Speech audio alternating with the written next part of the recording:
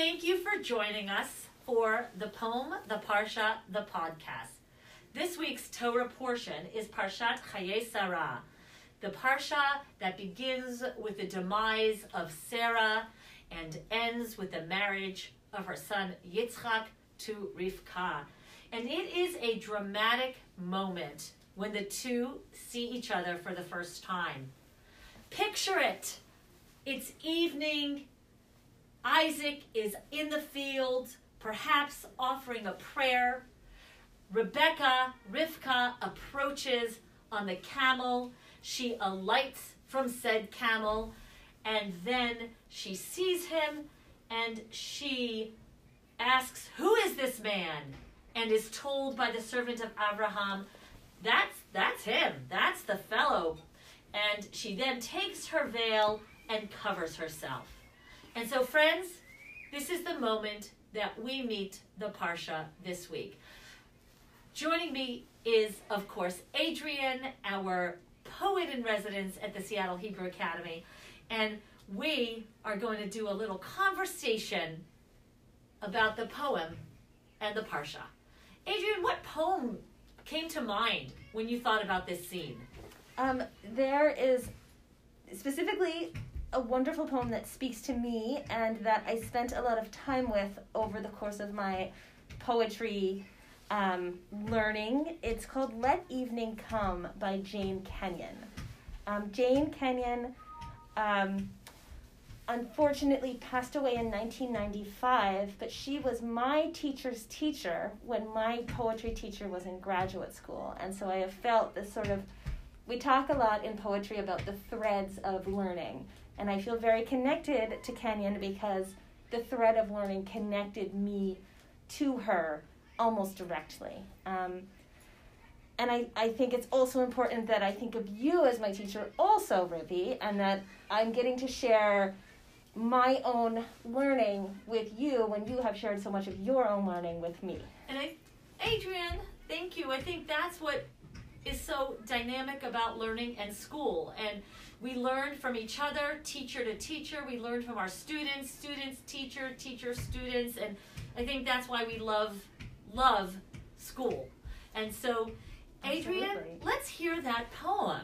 This is Let Evening Come by Jane Kenyon. Let the light of late afternoon shine through chinks in the barn, moving up the bales as the sun moves down. Let the cricket take up chafing as a woman takes up her needles and her yarn. Let evening come. Let dew collect on the hoe abandoned in long grass. Let the stars appear and the moon disclose her silver horn. Let the fox go back to its sandy den. Let the wind die down. Let the shed go black inside. Let evening come. To the bottle in the ditch, to the scoop in the oats, to the air in the lung, let evening come. Let it come as it will, and don't be afraid. God does not leave us comfortless, so let evening come. Adrian, the poem simply takes my breath away. It is lyrical. It is magical. Thank you for selecting this poem. What hits me immediately is God does not leave us comfortless. Because the scene in the Parsha continues that as Isaac and Rebekah begin to lead their marital life in the tent of Sarah, it says, "Vayikach et Rivka v'tahilo lo yisha v'ye'ahaveha v'yinachem Yitzchak acharei imo." Yitzchak is comforted after the death of his mother.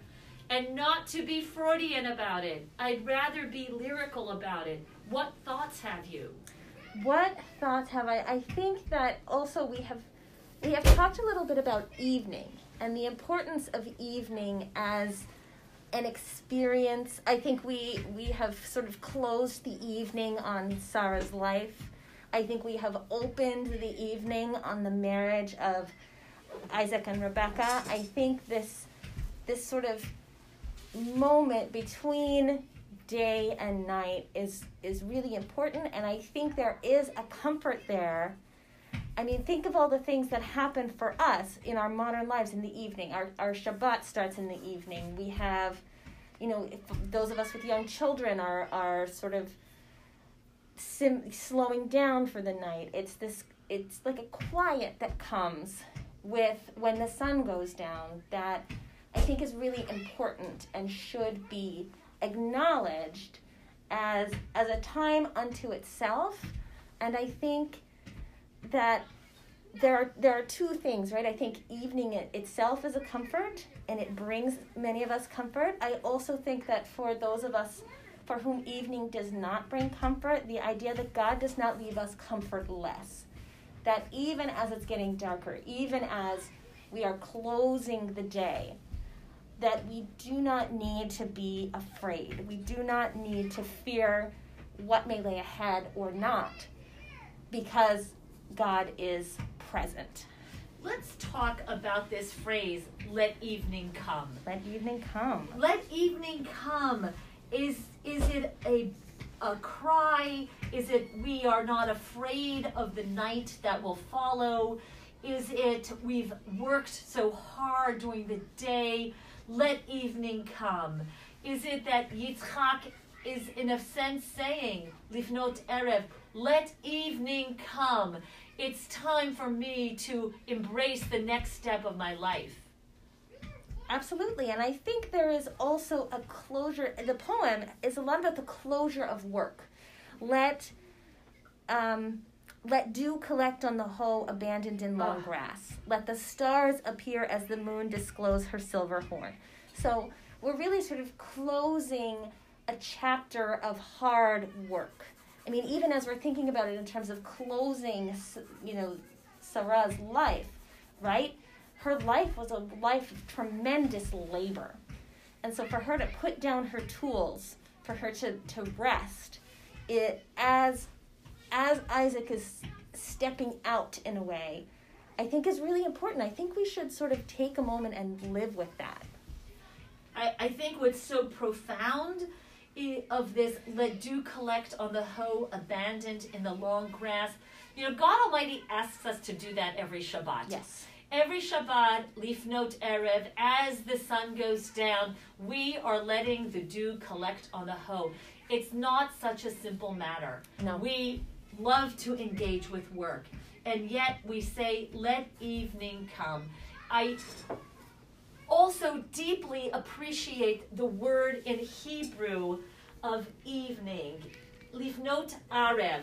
Arev is the same, of course, word of Ma'ariv, Arov as one of the plagues, the mixed animals, Eruv, which connects us all in a boundary.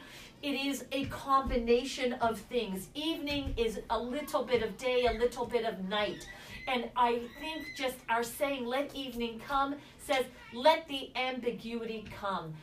Let the uncertainty come. Yitzchak meets Rivka for the first time. It is a moment that is full of uncertainty, yet he finds comfort.